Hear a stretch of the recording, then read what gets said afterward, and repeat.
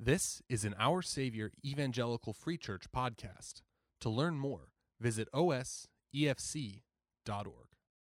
Please open your Bibles to Romans chapter 8.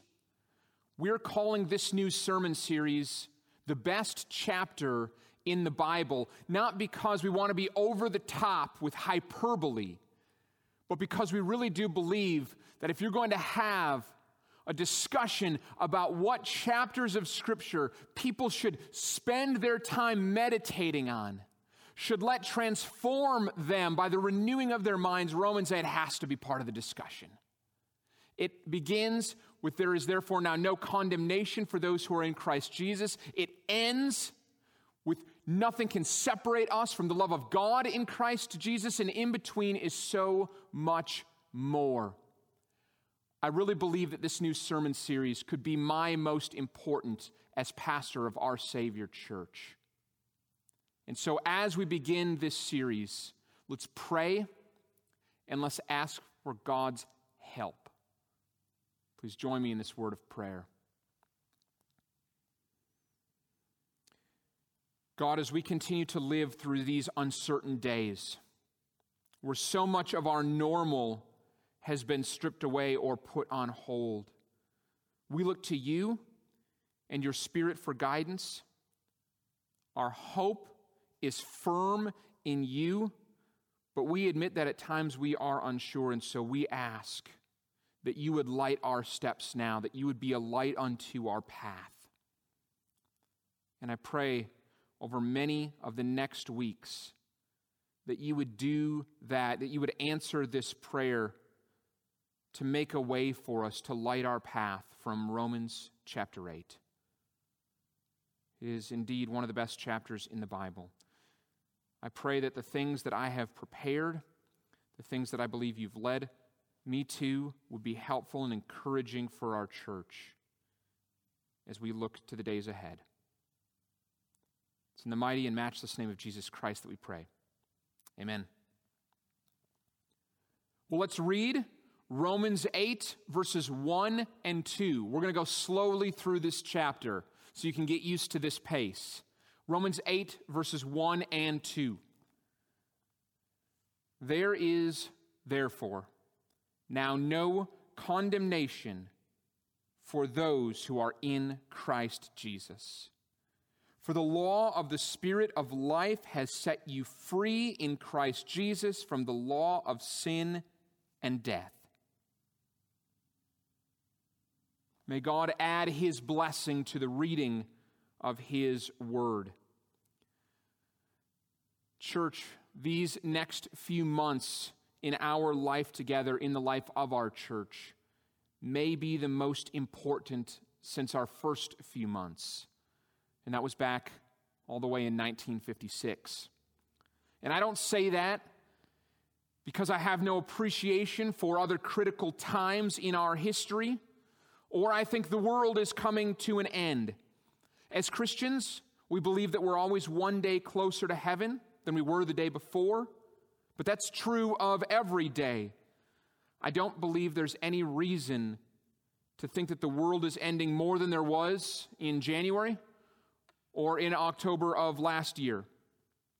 The reason that I think the next couple of months are so crucial is because the way that we are used to living has changed so much, but what comes next might be even more challenging, especially to our faith. These past few months have been really hard, emotionally, spiritually, and even physically. In response to that, our communities, our cities, have kind of hit a pause button. Many of us are still going to work. We're still trying to keep some semblance of normal, having some kind of routine. But the only way to describe this time is just to say something like it's been really strange. Now, we're still a ways off from this as a city and as a state, But at some point in the next couple of months, we anticipate our governor beginning to ease the stay-at-home order. And the guidelines from our federal government will expand to allow for more in-person gatherings. I still believe it's going to be a while before we can meet together as a whole church family. But what I wanted to do was, as we begin to anticipate the next set of challenges and what it might look like to process all of that for us as Christians, I wanted to prepare us with something that would sort of bridge the gap. Bridge the gap.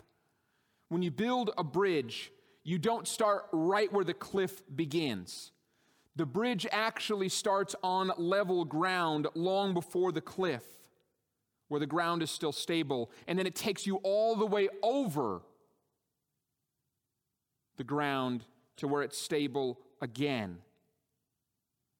I know things aren't stable right now, and there's no way I can possibly build a bridge long enough from when they used to be stable, if that ever was a thing, to when they will be normal again, when we're back on level ground. But what I want to try to do is to start now.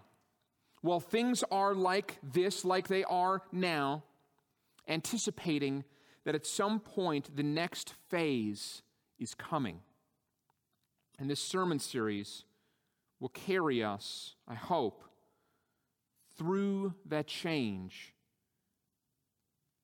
and back to a place where I think at least some of us can meet together again. So that's what we're doing here. We're bridging a gap. We're starting where things are now, anticipating that there's going to be a time coming, and then we want to carry us through to the other side of that. And to do all of that, I couldn't imagine a much better place, any better place, than Romans chapter 8. Paul's letter to the Romans is the greatest theological treatise ever written.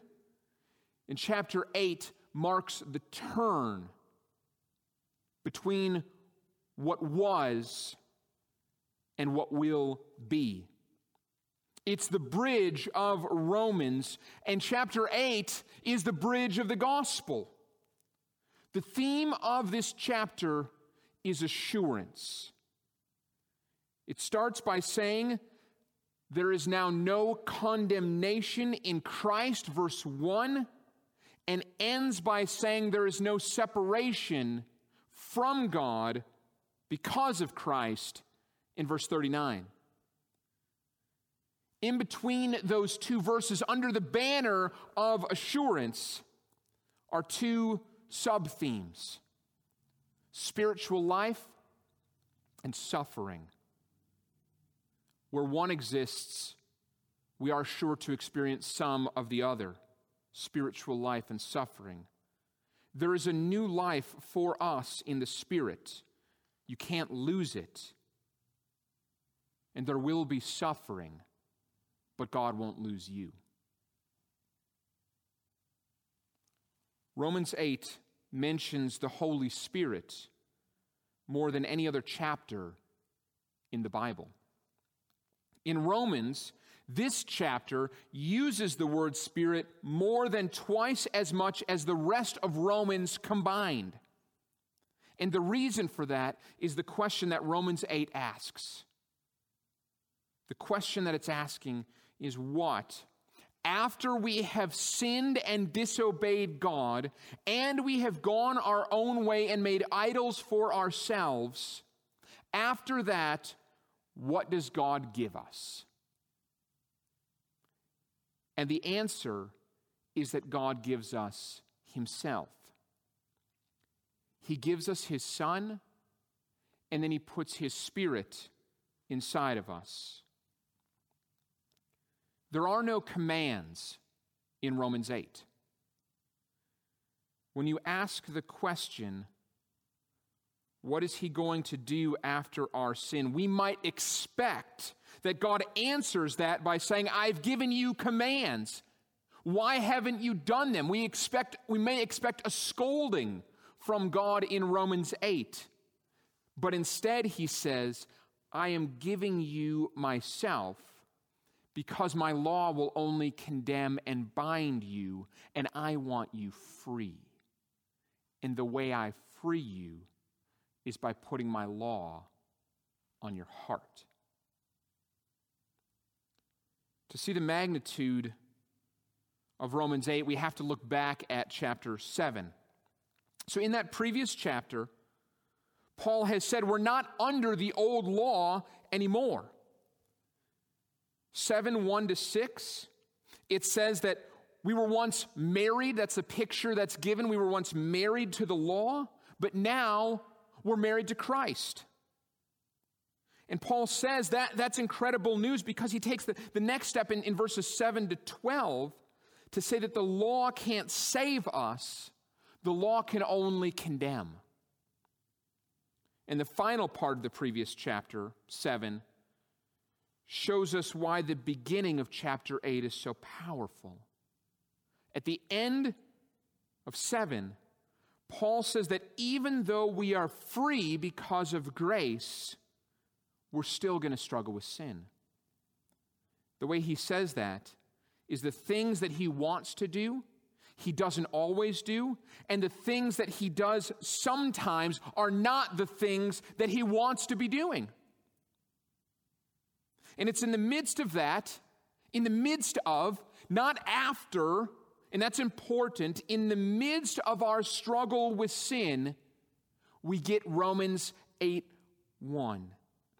This is not after we have ended sin or conquered sin or sin no longer plays a part in our lives. This is in the midst of sin that we come to Romans 8:1. There is therefore now no condemnation for those who are in Christ Jesus. It's not a promise for those who have vanquished the enemy of sin. You can't do that. This isn't a promise for the highly advanced Christian. There's no such thing. It's actually an argument to say that all of us come from the same place, and we're in the midst of the same place, and for those of us who are in Christ, we're headed toward the same place. Anyone can have this promise because it's for everyone who is in Christ. Condemnation is the opposite of justification. This is the undoing of what Paul said in Romans 5:16. Romans 5:16 says, "And the free gift is not like the result of that one man's sin." He means Adam. "For the judgment following one trespass brought condemnation, but the free gift following many trespasses brought justification." Paul only uses the word condemnation 3 times in all his letters. It's in Romans 5:16. Very similar thing is said in Romans 5:18, just 2 verses after that. He says that condemnation brought by sin is undone by the justification won by Jesus on the cross, both in 5:16 and 5:18. And then in Romans 8, he says that condemnation is no more. This new way of seeing things is so significant because it completely reverses the way we see our past and look forward to our future. Many people struggle with their future because of the failures of the past.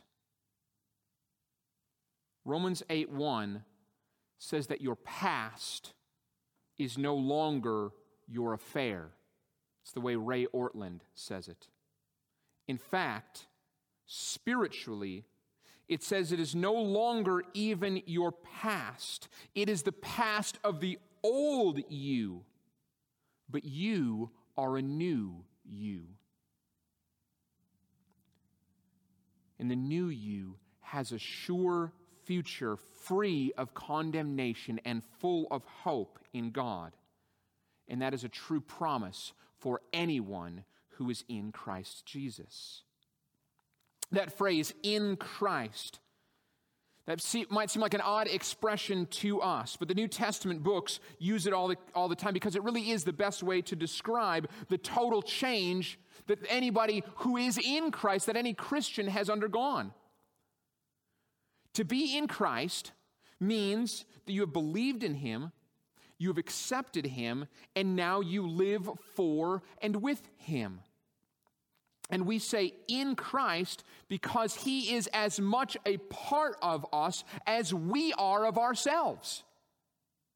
Now imagine a friend calls you on the phone and asks, "Hey, where are you?" And you say, "Well, you're at home because that's where we're always at right now. But let's pretend we can go places." And so you say you are someplace else. But instead of saying the place that you are, you say, "I'm in my body." Well, of course you are in your body. Where else would you be? But that's the point. For Christians, we are in Christ to the same degree we are in our own bodies. Even more than the place we are sitting or standing, we are in Christ.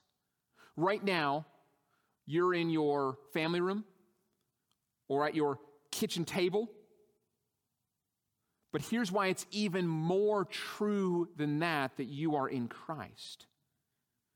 If your house was hit by a meteor or something less dramatic, you can no longer live at your home. You wouldn't be at home anymore, but you would still be in Christ. Wherever you go, whatever you do, whatever happens to you, you are still in Christ. And there is no condemnation for those who are in Christ. Romans 8:39, those who are in Christ will never be separated from God.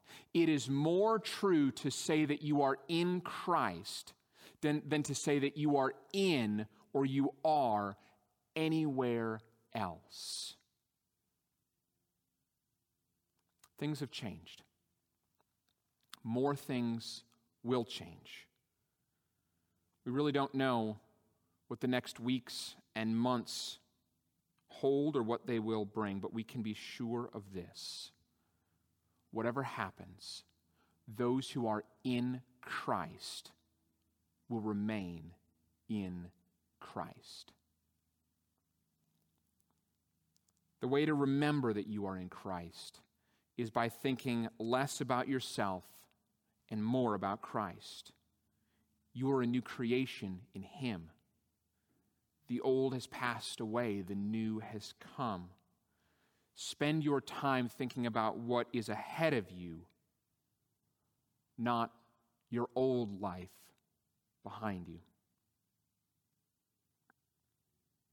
That's verse 1. No condemnation for those who are in Christ. Verse 2. For the law of the Spirit of life has set you free in Christ Jesus from the law of sin and death. So we have two laws. Verse 2 is about beginning to understand our new life, being transferred from one law and now being under a new law. This is a new kind of relationship with God.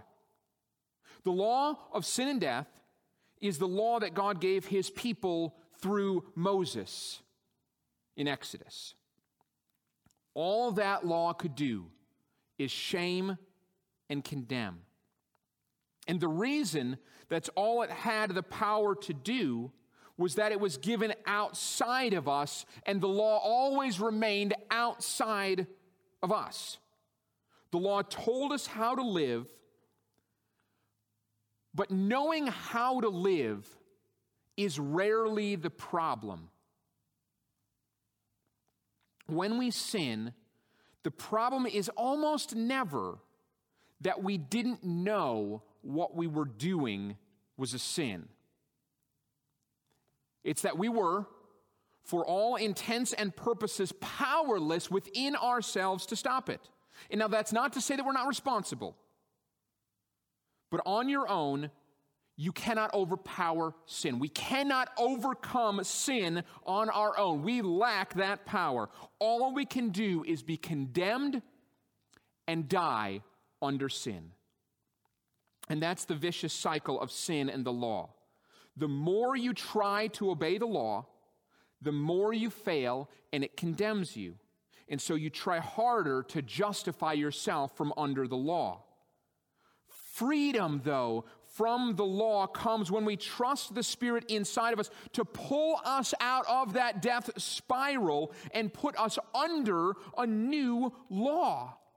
The law of Christ, Paul calls it here. The law of the Spirit is not like the law of sin and death. The law of sin, the law of death, looks at our obedience, and we never measure up. We're never perfectly obedient. We're never obedient enough.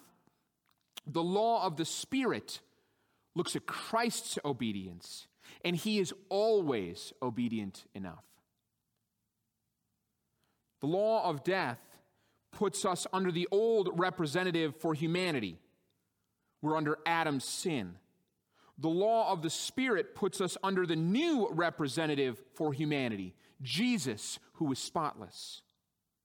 The old law was written on tablets, stone tablets. It was given outside of us. The new law is written on our hearts. That's why it can set us free. The former law could only condemn. It was from outside of you and can only show you where you failed. The law of Christ is inside of you. And when you fail, it can change you and you can be forgiven. The law of sin and death could only bind you. The law of the Spirit sets you free. God knows our past. He knows what you have done. He saw you under the old law. He knows you're guilty before it. Yet he says, come to me anyways. Yet he says, I don't want you to have to labor under that old burden any longer. I want to put a new law. I don't want to write it on the wall.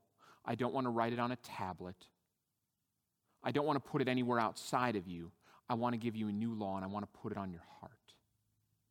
And I want to come and want to live inside of you so that when you break the old law, the new law that lives inside of you can heal you and redeem you and restore you and let you walk in freedom. And so, wherever you've been in the past is no longer where you are now. That's no longer your concern. God literally says to us in his word, the old has passed away and the new has come. Paul says he was an old man in his former life, but he's a new man in the life that he has now. The metaphor that Scripture uses is not a little bit better. It's not something, a change has occurred. It's that you're not even the same person you used to be. You are a new creation, and everybody in Christ Jesus is a new creation. The old has passed away, and the new has come. Do you feel like you're far away from God? You might feel that way, but that's not how God feels about you. He is saying, I am right here. A lot of times we say, come to him, and that's true. You should come to God. But in a much more powerful sense, God has already said, because of the life of his Son, Jesus Christ, I have come to you. And not just I want to come and be near you, I want to come and I want to live inside of you.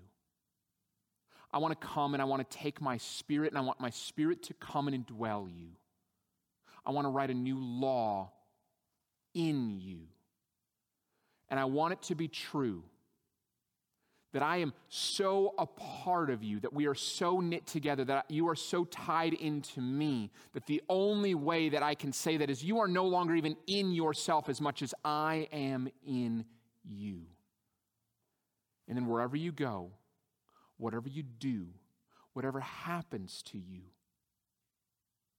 the most true thing about you will be to say that you are in Christ. In the days ahead, we're going to have to make a lot of decisions.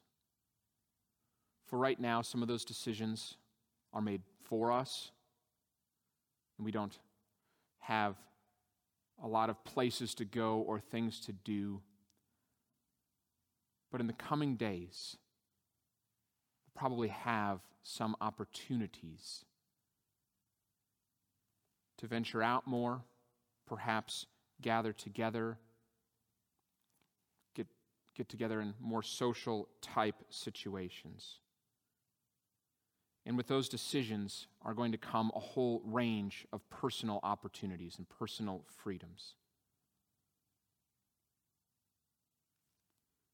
For some of us, it's going to be better that we stay distant, whether it's on our own conscience, whether it's for our own health. For others of us, we're going to do things a little bit more like we've been itching to do, which are a little bit more normal.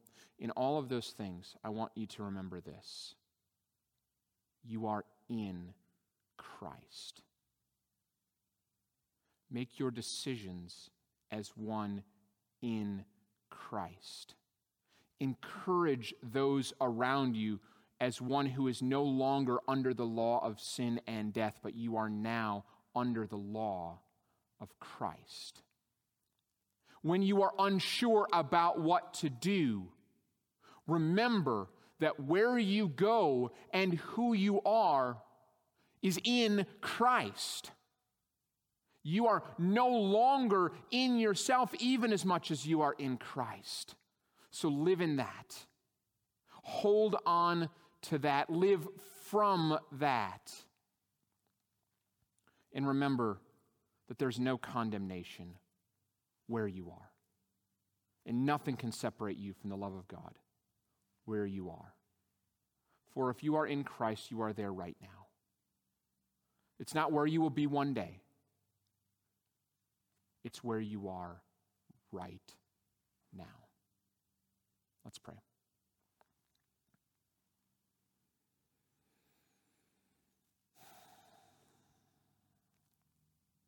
God, we thank you that you've taken the old law, sin and death,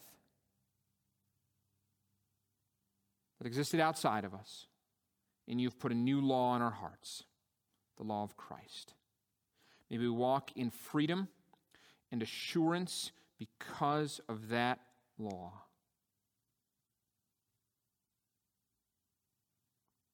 May we know that we are secure in you. For Jesus is our everything. We pray in his name. Amen. Our Savior Evangelical Free Church is a congregation located in Wheeling, Illinois. Our vision can be summed up in 4 words: building community, bringing Christ. To learn more about what these words mean, visit our website at osefc.org.